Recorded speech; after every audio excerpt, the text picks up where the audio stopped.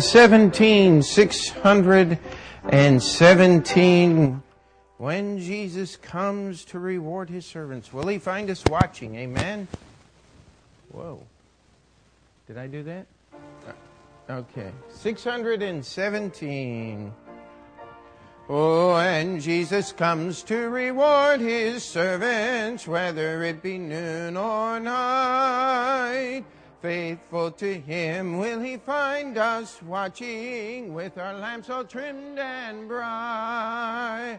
Oh, can we say we are ready, brother, ready for the soul's bright home? Say, will he find you and me still watching, waiting, waiting when the Lord shall come? If at the dawn of the early morning he shall call us one by one, when to the Lord restore our talent.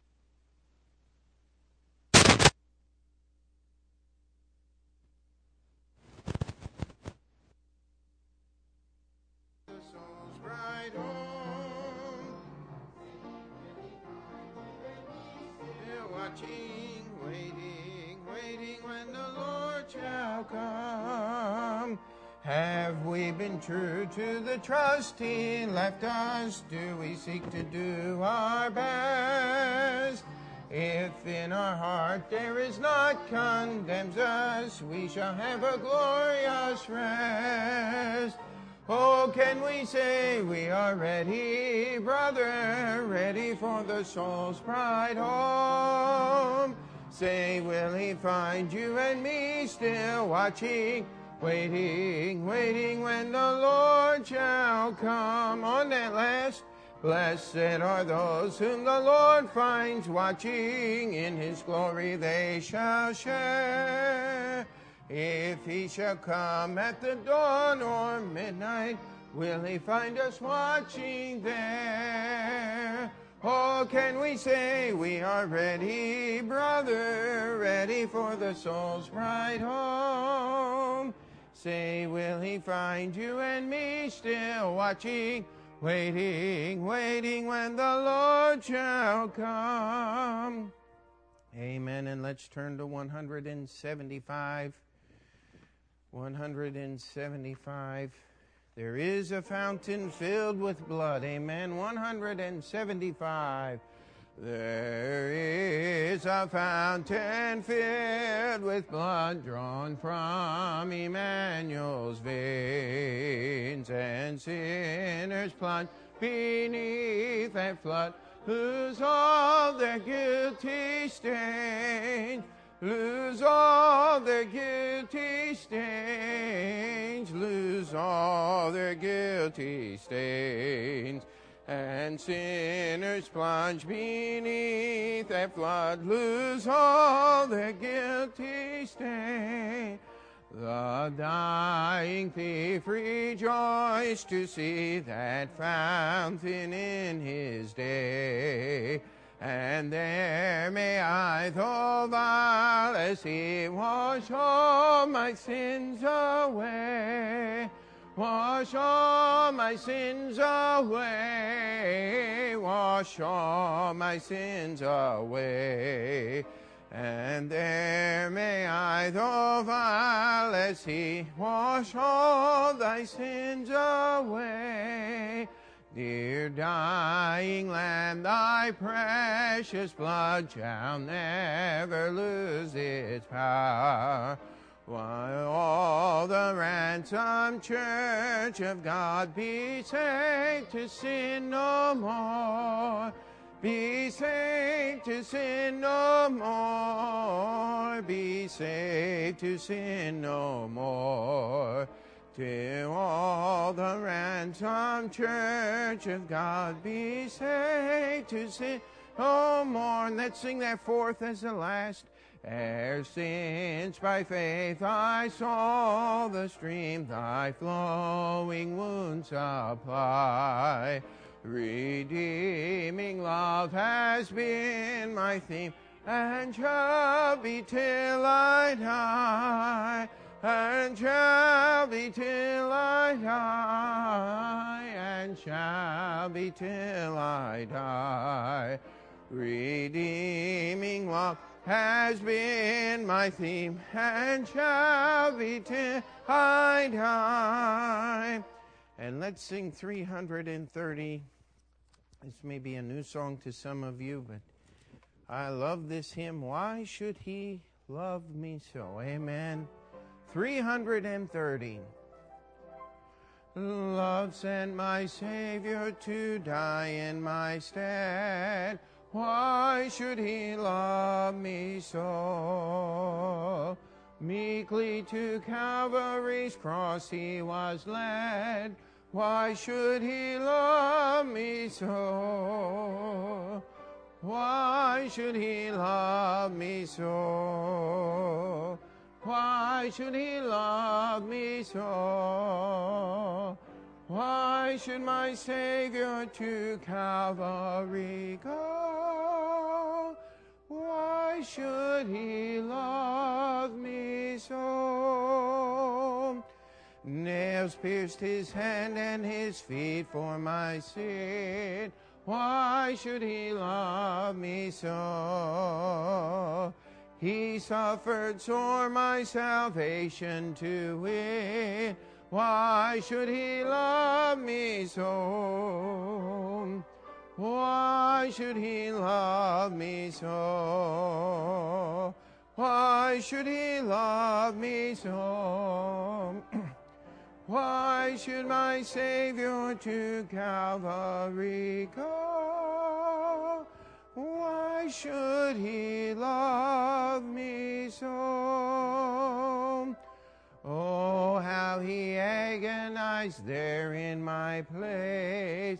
Why should he love me so?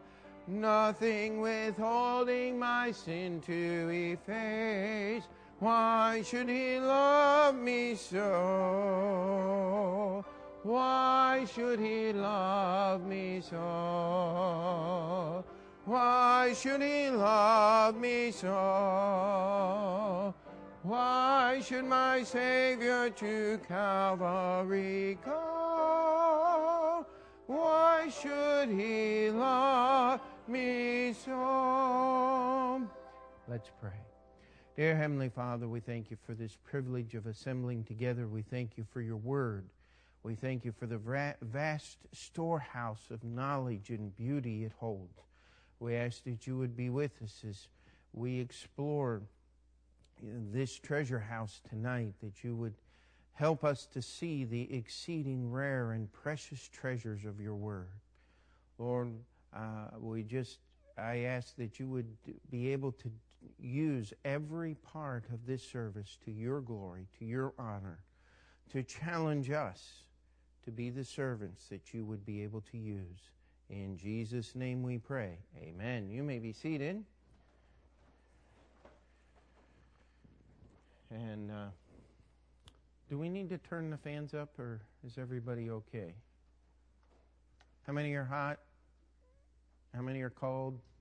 Okay, I guess we're all right. We'll just leave it alone.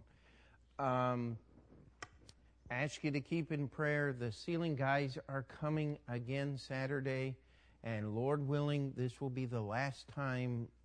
It's not the last time we want to see the ceiling guys. They're very nice gentlemen, but it would be nice to finish at least that part of the project, and I believe we're within, as they'd say out in the country, we're within spitting distance. And so you pray for us that we be able to finish that. We will be having regular visitation Saturday afternoon, and pray men would like to be finished. That would be something to really celebrate men's prayer meeting, is to be finished the work by 4 o'clock. That would be such a blessing. And so let's pray toward that end. If we may, let's keep the meeting with the Marshall family in prayer. Was able to make contact with Brother Perryman. Now, Brother Perryman is a man that we have supported for quite a while. He has an unusual ministry. It's called New Testament Church Planters. Now, what Brother Perryman does is he goes in and builds buildings for churches.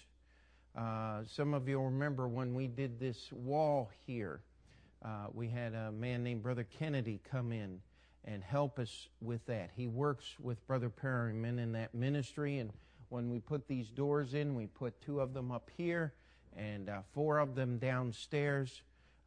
Brother Kennedy and Brother Ovid helped us with those doors, and Brother Perryman's going to be able to come preach for us in November, the week after our missions conference. Now, Brother Perryman, he'll get mad at me. I can't remember. I believe he is 77 years old. He did not start this ministry until he retired from a very successful pastorate in Springfield, Missouri.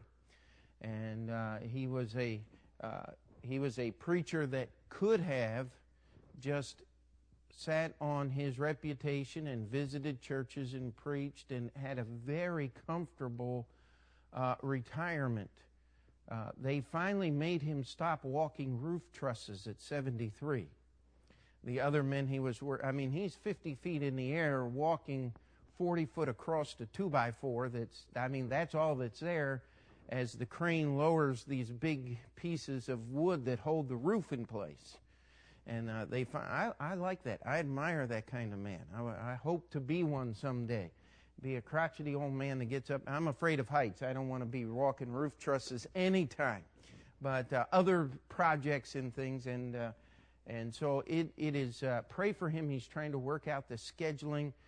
We'll also be hosting a pastor's fellowship that week, and he'll be coming in to speak at the pastor's fellowship. That's November 12th would be the Sunday, and then the 14th, Monday night and Tuesday morning would be the actual meeting. And so pray for that if you would.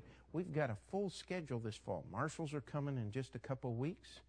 And then Brother Burgett will be preaching our missions conference. Got a hold of Brother Bob Mickey. He has been in Kenya for, I guess, about 12 years and done a phenomenal work there. He's going to be with us. Brother Hearns from Nepal is going to be with us again. Looking forward to seeing them. We have not seen, I don't believe we've really seen them until since they left for the mission field.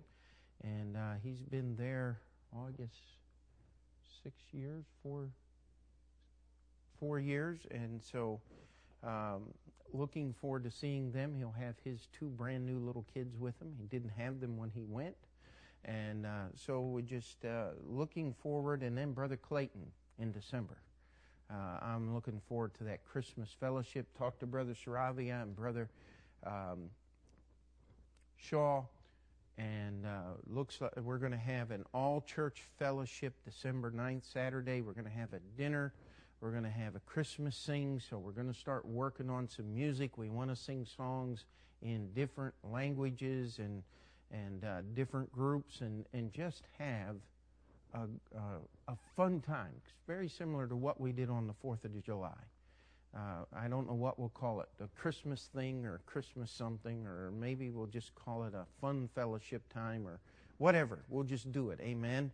And so plan your schedule accordingly. Let's sing one more song and then we'll get into the message. 615, there is joy in serving Jesus. Can you say amen to that tonight? 615, let's sing it out.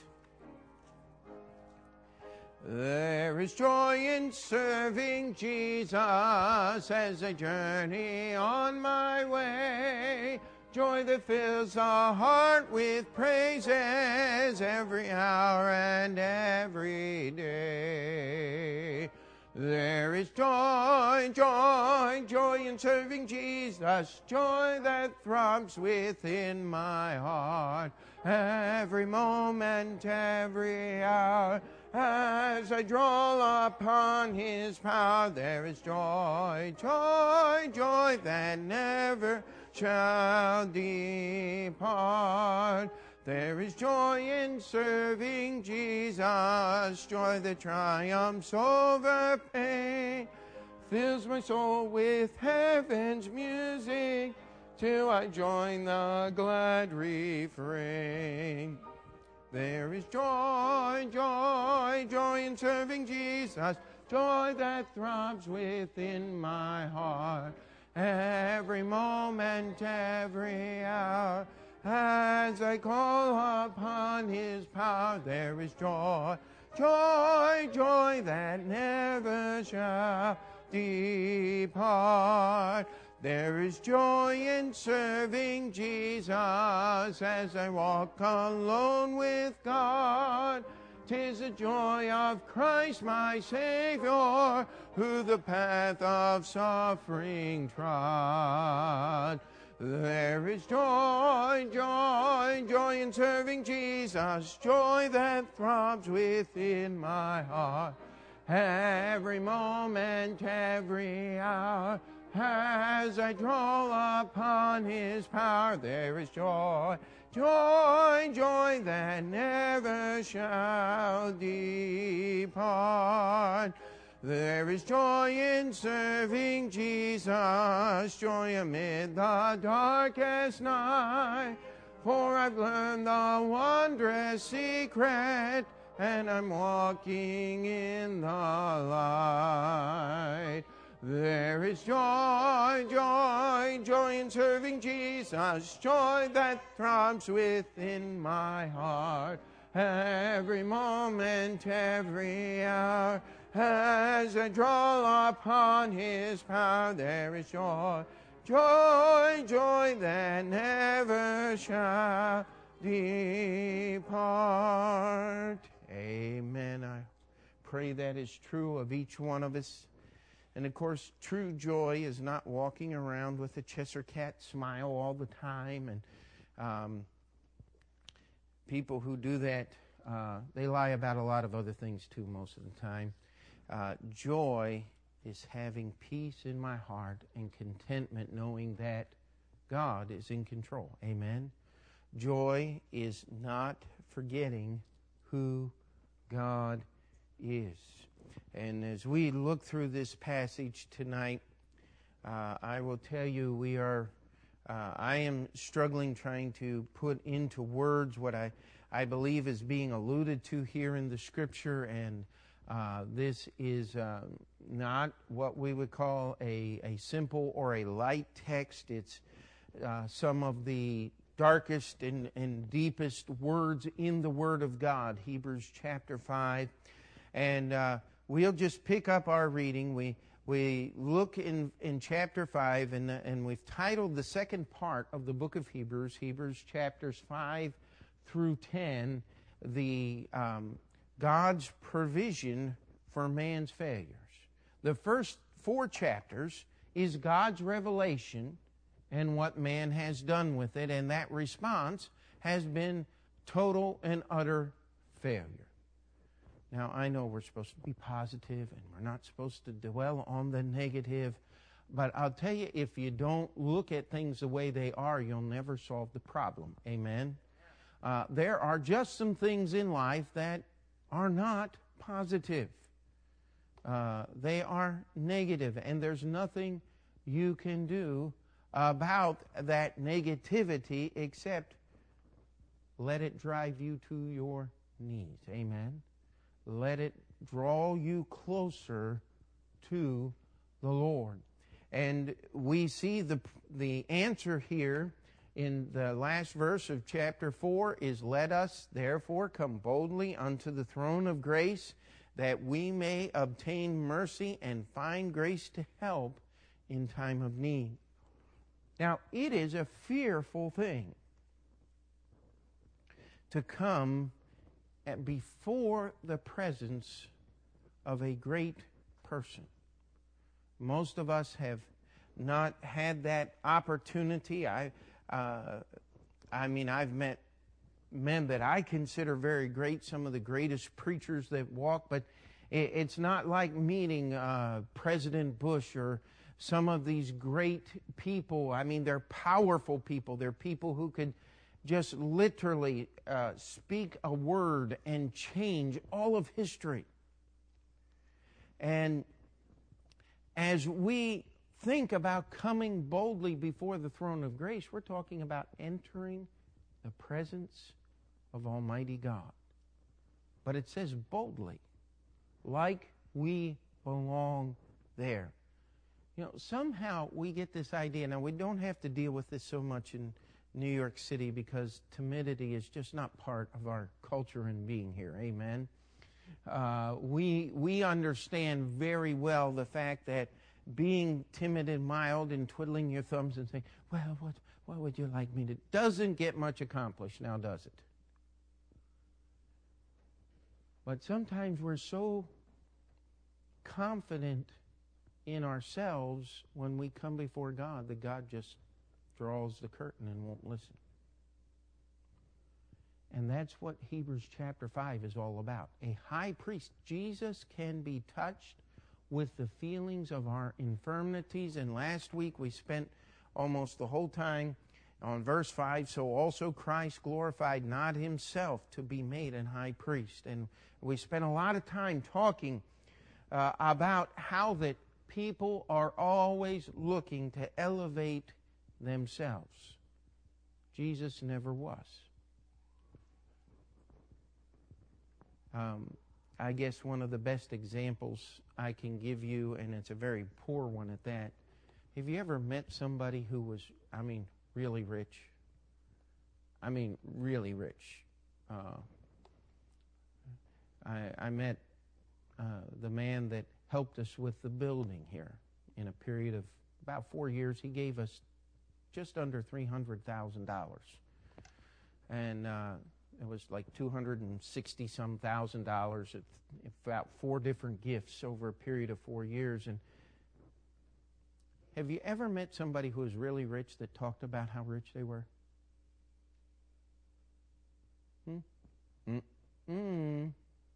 They don't do it. Have you ever met anybody that was really strong and really physically able to defend themselves and literally defeat any person in combat that would come up against them? If you've ever been around some of our military people, I think of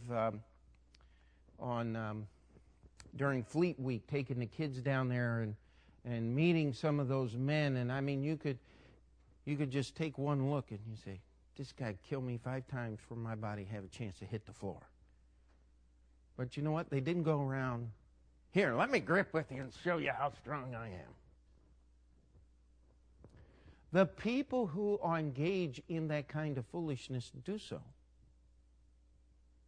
because they don't have what they're trying to think they have, and they want the assurance that they have it by picking on you. You ever met anybody like that? It's not a very pleasant experience, is it?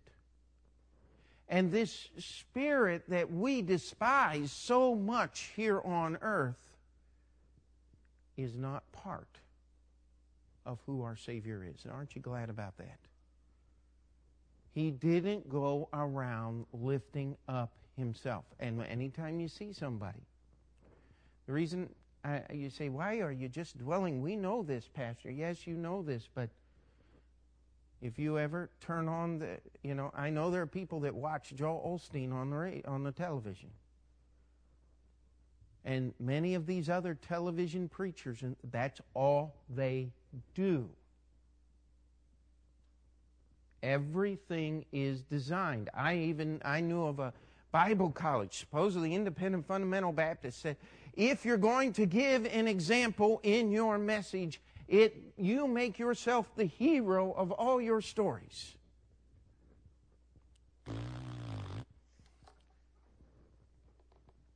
You make Jesus the hero of all your stories. Amen?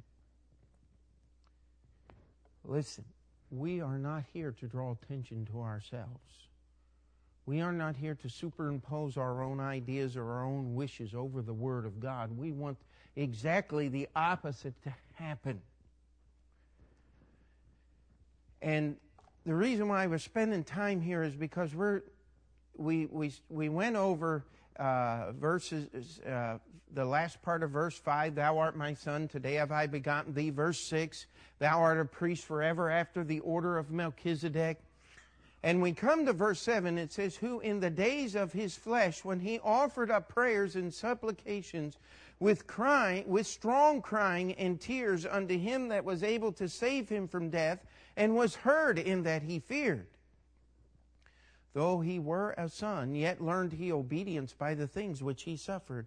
And being made perfect, he became the author of eternal salvation unto all them that obey him, called of God, and high priest after the order of Melchizedek.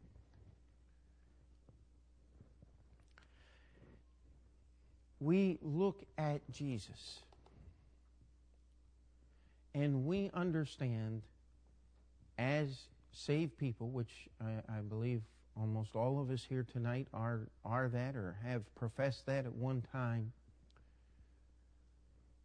We understand that it took great effort to win, to obtain, to pay for our salvation. Amen.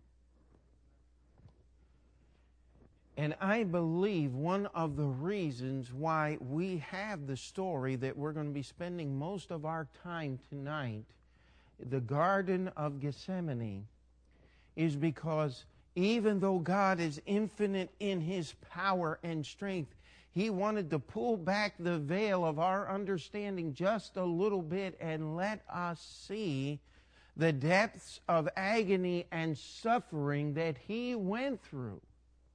It is easy for us to say, well, we understand this thing. Jesus is God. God can do anything. Therefore, He went through the cross. It was not for Him what it would be for us. And that's very true, because none of us could do it, because we all have sinned and come short of the glory of God. Jesus prayed that incredible prayer, John chapter 17, where He prayed literally for you and I today. He said, I pray not for these only, but also for them which shall believe through their testimony. I don't have the words exactly right, but that's us. Jesus was praying for us in those moments before He went to the Garden of Gethsemane. And for 3 hours, if we put the passages together in Matthew, Mark, and Luke, we find that Jesus agonized to the point where the Bible says He sweat, as it were, great drops of blood. It said that He was exceeding sorrowful, even unto death. And this idea has prompted many preachers to say, you know, Jesus felt that the devil was trying to kill Him in the Garden of Gethsemane. And that's, I'm sorry, I just cannot agree with that. Jesus was not susceptible to those kinds of tricks of the devil. He is God. But He pulled the veil back just a little bit and allows us through the gospel record to get just a glimpse of what it cost for our salvation. And as I say those words, we think and I got that, and yet I don't think we really do. Let's turn and let's just read all three of these passages. Matthew chapter 26. Matthew chapter 26. And we'll start reading verse 36. Then cometh Jesus with them unto a place called Gethsemane, and said unto the disciples, Sit ye here while I go and pray yonder. And He took with Him Peter and the 2 sons of Zebedee, and began to be sorrowful and very heavy. Then saith He unto them, My soul is exceeding sorrowful, even unto death. Tarry ye here and watch with me. And He went a little further and fell on His face and prayed, saying, O my Father, if it be possible, let this cup pass from me. Nevertheless, not as I will, but as Thou wilt. And He cometh unto the disciples, and findeth them asleep, and saith unto Peter, What, could ye not watch with me 1 hour? Watch and pray that ye enter not into temptation. The spirit indeed is willing, but the flesh is weak. And He went again the second time and prayed, saying, O my Father, if this cup may not pass away from me, except I drink it, Thy will be done. And he came and found them asleep again, for their eyes were heavy. And he left them and went away and prayed the third time, saying the same words. Then cometh he to his disciples, saith unto them, Sleep on now, and take your rest. Behold, the hour is at hand, and the Son of Man is betrayed into the hands of sinners. Rise, let us be going. Behold, he is at hand that doth betray me. And so we see from this story here, Jesus is not praying. I mean, we can easily make the mistake that he's saying, God, if it's possible, let this cup pass from me. But that's not what he's saying. Look at the words. It says, O my Father, if this cup may not pass away from me except I drink it, thy will be done. He is explaining to us his abhorrence for this cup. The cup that he was to drink was not only the cup of suffering, it was the cup of the divine wrath of Almighty God. We have been through the book of Revelation and taken the time to go through that book verse by verse several times in the history of our church. And one thing that never fails to happen as we read through the book of Revelation is just to stand back in awe of the horrific judgments and happenings that will be fulfilled when those prophecies in the book of Revelation are carried out upon this earth. The best guesstimate I can give is about 3/4 of the world's population is going to die in 7 years. Now stop and think about that. If that were to happen today, it would be about 4.5 billion people dying in 7 years. That's unfathomable. But that's what's going to happen, because God is going to take the cup of his wrath and he is going to pour that cup out upon the world, and the kings of this earth are going to drink of that cup because they have refused to let the Savior drink for them.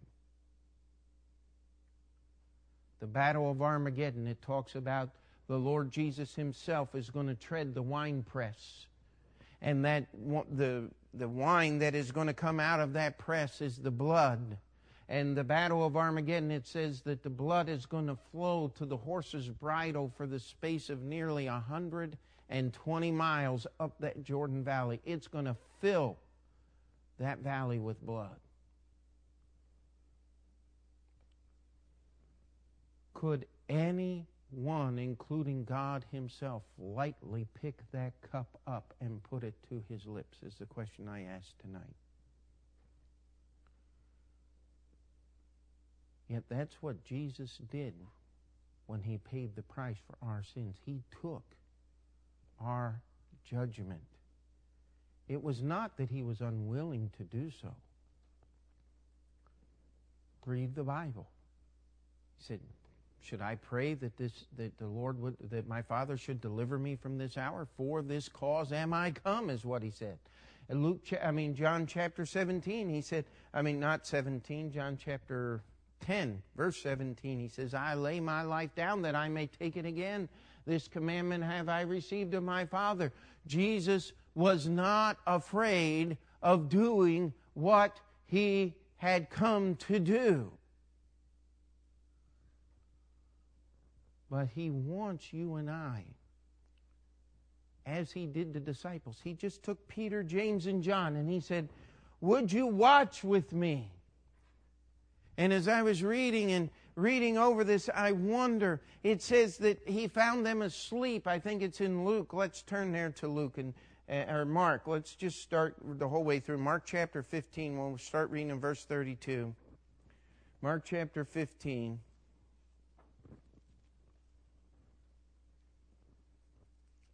Mark chapter 14, I think it is. Here we go.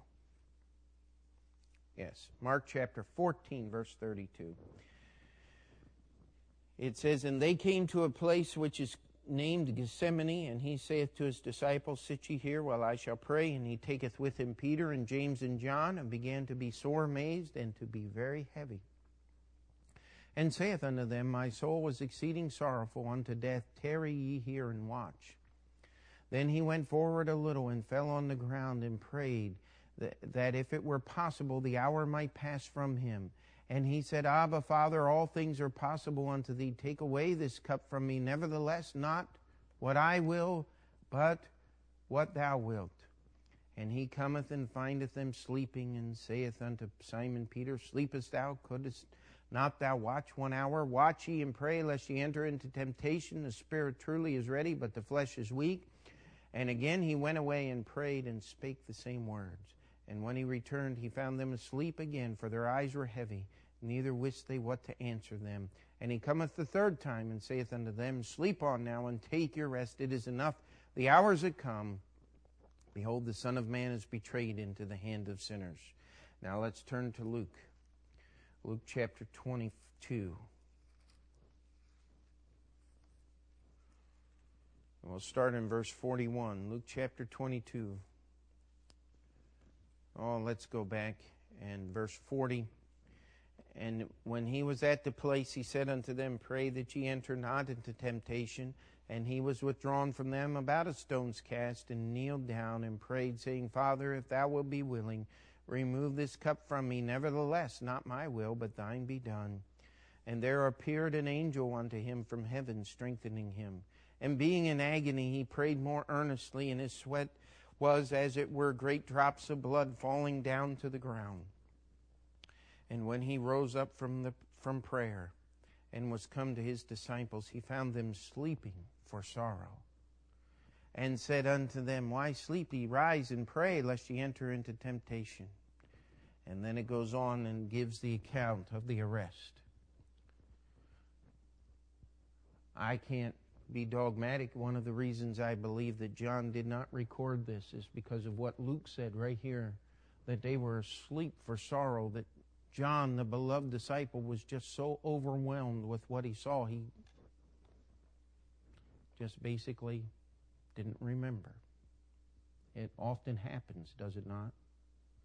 I'm not saying that's exactly what happened, but we have no record of this prayer in the garden for John, the beloved disciple. It says here in the book of Luke that they were asleep for sorrow. It is hard to watch someone absolutely consumed. It is hard to console one, another human being that is consumed with grief and agony as Jesus was here in the garden. Sometimes the best thing we can do with another human being is just be there, amen? But I believe Jesus wanted us to see that though he is able to endure the cross, as the writer of the book of Hebrews 12 tells us, for the joy that was set before him, he endured the cross, despising the shame. That term, despising the shame, was not the same as you and I would think as we walk by a pile of putrid garbage and say, oh, I despise that smell. I mean, this was something that reverberated through the entire soul of Christ. And being God, do you not think he was 1,000 times more acutely aware of what was going on than any human being could ever be? He knew what was in that cup because he is, as God, had filled that cup with the fury of his own wrath. And now he was going to take that cup so that you and I would never have to touch it. It says that he who knew no sin became sin for us. He became the sin offering, is what that passage is talking about.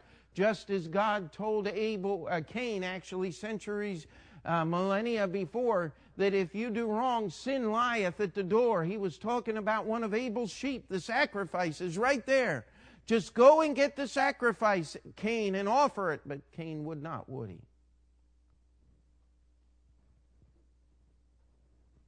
Jesus took that cup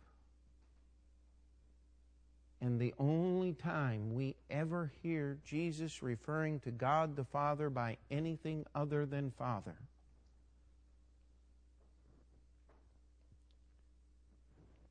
is there on the cross. And one other passage just popped into my mind. On Resurrection Sunday, He said, I ascend to my God and to your God. It was while He was suffering on the cross, He cried out, my God, why hast thou forsaken me? On Resurrection Sunday morning, He was talking about ascending into the presence of God. And when we get to Hebrews chapter 9, I believe that is the description of what happened Resurrection Sunday morning as He sprinkled His blood upon the mercy seat in heaven, having obtained an eternal redemption for us.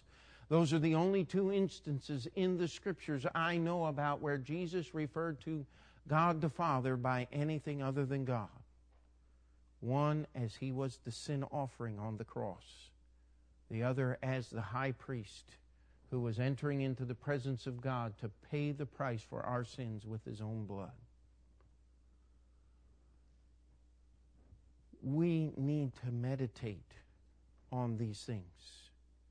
We need to read these passages. There is no way you can read these passages and not see the strong and consuming, soul-wrenching emotion that was involved with what was going on here. As God Himself was going to take all of the judgment for all of mankind, so that those who would be obedient to Him, I believe that's what it says in Hebrews chapter 5, it says, He became the author of eternal salvation unto all them that obey Him. You know, that's something missing from Christianity today, is it not? It is come to God as you are and stay the way you are. That's not the kind of salvation Jesus gives in the Scriptures. Amen? He is going to change us. He is going to make us different.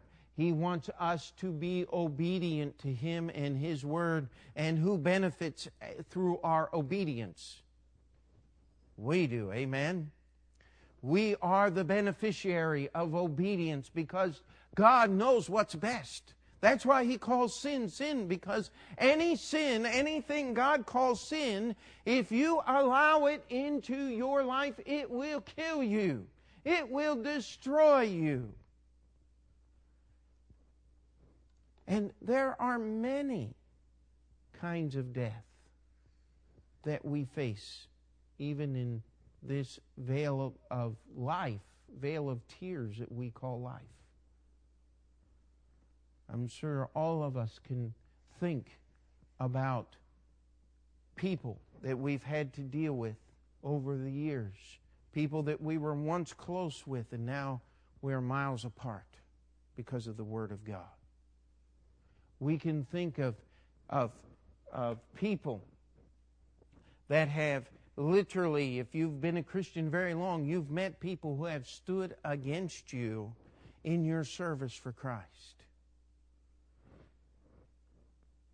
You have seen this scourge that is just such a part of American culture that we accept it today, called divorce. That is a death. I know many preachers personally.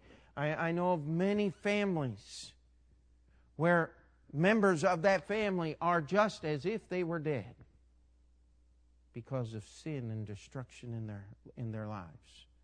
They're not allowed in the home. You couldn't allow them in the home. They wouldn't even want to come in the home because of the wicked things that they know they are capable of doing. There are many deaths and sufferings we face because of this thing called sin. And Jesus offered up prayers and supplications. Now notice what Jesus did when He was praying in the Garden of Gethsemane. He was quoting God's Word, was He not? Thy will be done. You want power in this life to overcome suffering. You fill yourself full of the Word of God. Amen. Jesus was not repeating a mantra hoping it would come true someday. Jesus was not just sitting there making a vain repetition. He was praying in the earnestness of his soul. Thy will be done. He said, never, if this cup may pass from me. I mean, who would want that cup? Amen? But his resignation to drink that cup was there from the very beginning. Thy will be done. And that's what we see here. And the Bible, the writer of the book of Hebrews said, when he had offered up prayers and supplication with strong crying and tears unto him that was able to save him from death, and was heard in that he feared. Now, this idea of feared is not talking about what happens when you get woke up in the middle of the night and you hear some strange noise. How many of you remember the earthquake of 2001? Does anybody remember that here in Astoria? I mean, it was about 2 o'clock in the morning, and it sounded like a sonic boom. I mean, just boom, and everything shook for about 2 or 3 seconds. That was it. I mean, you could hear glass rattling in the panes, and they said Astoria was the epicenter of this thing. Even in Long Island City, you didn't hardly feel a thing. You got to Brooklyn, there was nothing going on. You got out to Jackson Heights, and there was nothing going on. And all of us here in this immediate area were wondering, what in the world? Now, that's a fearful thing, wake up like that. Trying to figure out what happened. Street lights were still on. Turned on the radio. They weren't saying bulletin, bulletin, bulletin. So what do? You go back to sleep. Amen? Find out in the morning. That's not what it's talking about here, fearing. Let's turn to Isaiah chapter 11. Isaiah chapter 11.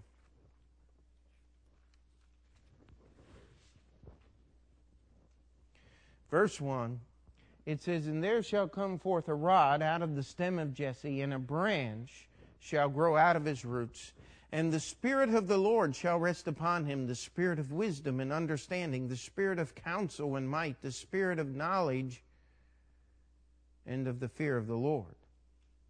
And shall make him of quick understanding in the fear of the Lord. And he shall not judge after the sight of his eyes, neither reprove after the hearing of his ears. Now those verses are talking about the Lord Jesus Christ. In fact, in John chapter 8, we kind of skipped over this. Look at those passages that are on your outline there. You're going to see Jesus as he was defending himself in the presence of these Pharisees as they were trying to attack him. He said, listen, I don't testify of myself. But if I did testify myself, it would be true, because my testimony is not mine alone. It's my Father's. He is with me. The testimony of two men is true. And Jesus was trying to help these Pharisees open their eyes and see to whom they were talking. And finally, in the last, he said, Of whom ye say that he is your God, that's my Father. And all they could do is pick up stones to try to stone him. But here we see that it says that the Spirit of the Lord shall rest upon him, and it says the Spirit of knowledge and of the fear of the Lord. Verse 3 says, and shall make him of quick understanding in the fear of the Lord. And as we look in the book of Hebrews, it says he was heard in that he feared. Jesus was not afraid of the cross. Jesus was not afraid of the devil. He was not afraid of the cup that he was about to partake of, but he feared the Lord. The fear of the Lord is to hate evil, pride, and arrogancy and the froward mouth and the evil way do I hate. The fear of the Lord is the beginning of wisdom, isn't it?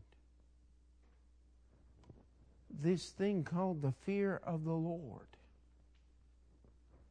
He was not fearing man or anything that man could do because he is God. Amen? What does he have to be afraid of? The Bible tells us on the day of Armageddon, he with his spoken word will destroy the combined armies of this entire world in one fell stroke. He told the disciples, I could call right now and I would have 10,000 legions of angels. I mean, you stop and think, one angel killed 185,000 soldiers in one night. What would one legion do? That's 6,000 angels. Think about 10,000 angels. I mean, you'd have to send a cosmic street sweeper with his little dustpan to put the remnants of this universe in it and take it away if he had called those angels to destroy this world. That's not what the Savior did. The Savior was looking at what God is going to do to every human being that refuses to obey His word.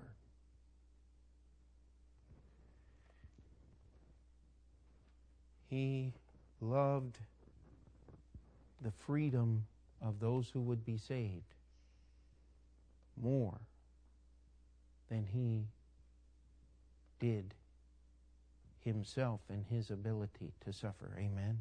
Did I say that right? Did I get that across? He hated evil more than He did the suffering He was about to endure. But He wanted you and I to see the depth of suffering that He was about to endure as Jesus, as God Himself, spent 3 hours in the most bitter anguish a human being can go through. They say that a human being can, on very rare instances, get to the point to where the pressure in the capillaries actually begin to burst and the blood will flow through the skin, as is described in the book of Luke. They tell the story in World War I of our soldiers being penned there in those trenches, some of them 10 and 12 foot deep, and listening to the enemy artillery shells come in, one after the other. And they could hear the enemy searching for the trench. And as they were listening to that, they were given the command to go up into that no man's land. And historians tells us that there was more than one soldier who climbed the ladder up out of the trench only to fall back covered with his own blood. But it wasn't because of an enemy wound. It was because of the anguish of his soul in facing death. Literally allowed the blood to flow right through the skin as if it were sweat. God wants us to see this, my friend, and I hope I don't sound like I'm just repeating the same phrase over and over again. Jesus was saved from death in that He feared though He died. Do you get that? Jesus was saved from death.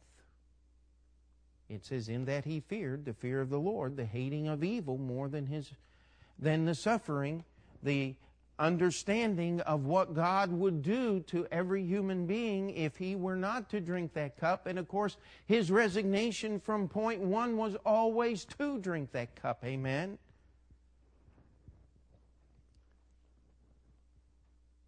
Let's turn to 1 Corinthians chapter 15. Well, let's turn to Psalm 35. I don't want to skip this passage. Beautiful passage here, Psalm 35.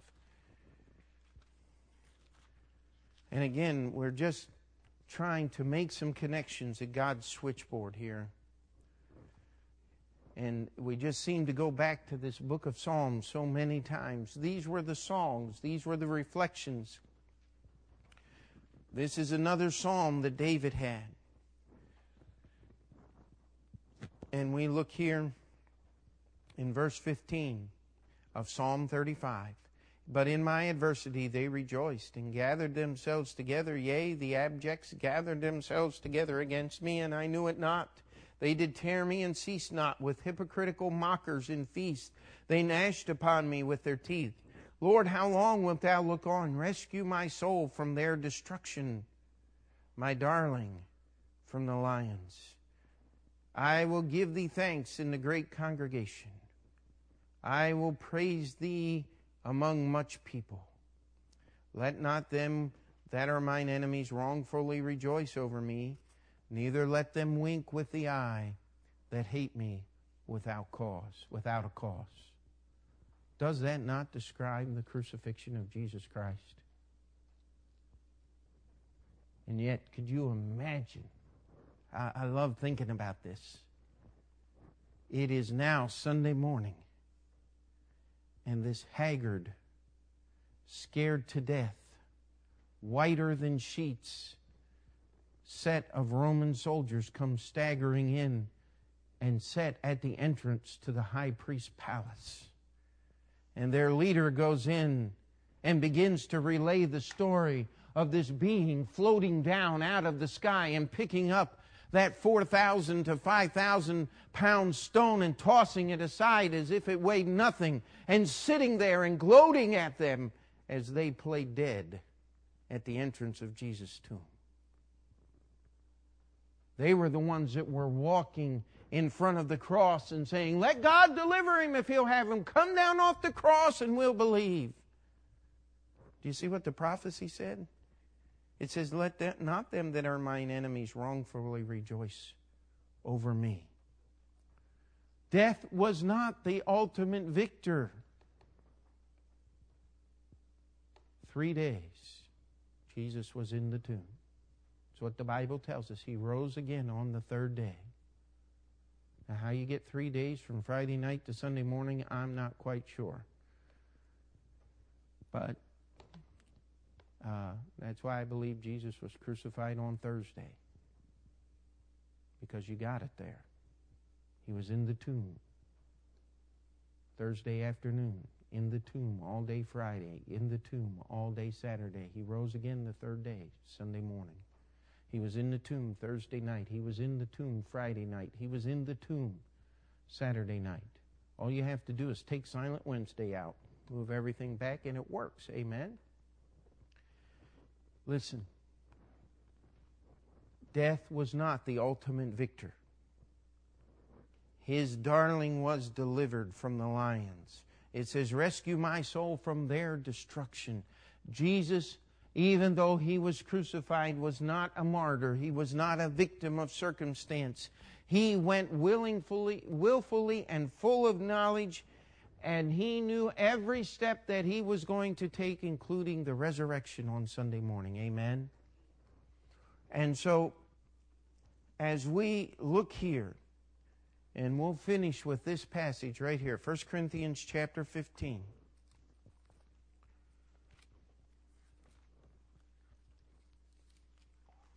And we'll try to pick up here next week. 1 Corinthians chapter 15. Come down to verse 54. So when this corruptible shall have put on incorruption, and this mortal shall have put on immortality, then shall be brought to pass the saying that is written, death is swallowed up in victory. O death, where is thy sting? O grave, where is thy victory? The sting of death is sin, and the strength of sin is the law. But thanks be to God, which giveth us the victory through our Lord Jesus Christ. Then a verse you should have memorized. Therefore, my beloved brethren,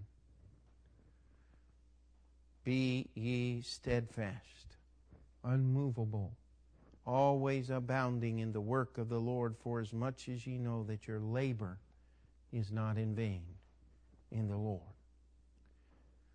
God wants us to see the sorrow and the depth of the anguish for one purpose: for us to understand that the little tiny bit of suffering and deprivation that we may experience in this world does not hold a candle to what Jesus did for us, is not worthy to be compared with the price of our salvation. That's why when we get to Hebrews chapter 10, it says, "Cast not away, therefore, your confidence in the salvation that our Lord and Savior gives." We need to understand salvation is free, but it was not cheap, nor was it easy. The cross was not a cakewalk. And how can you say anything is hard for God? Just read the stories of the prayer in Gethsemane again. He wants us to see the price that was paid for our salvation. And all God's people said, let's pray. Heavenly Father, we come before you and we ask once again that you would open our eyes to see these things.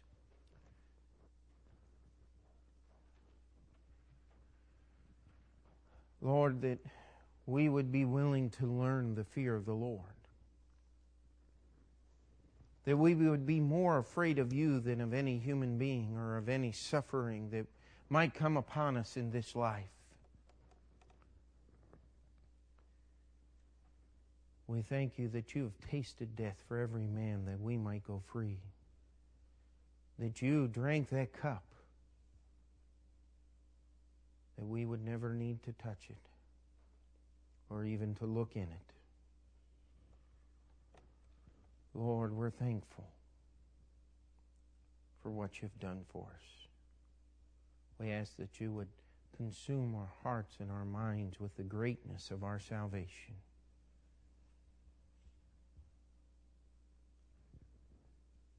Let's just take a moment. Keep our heads bowed. If you would like to just step out and spend a few moments at an old-fashioned altar talking to the Lord, now's the time to do it.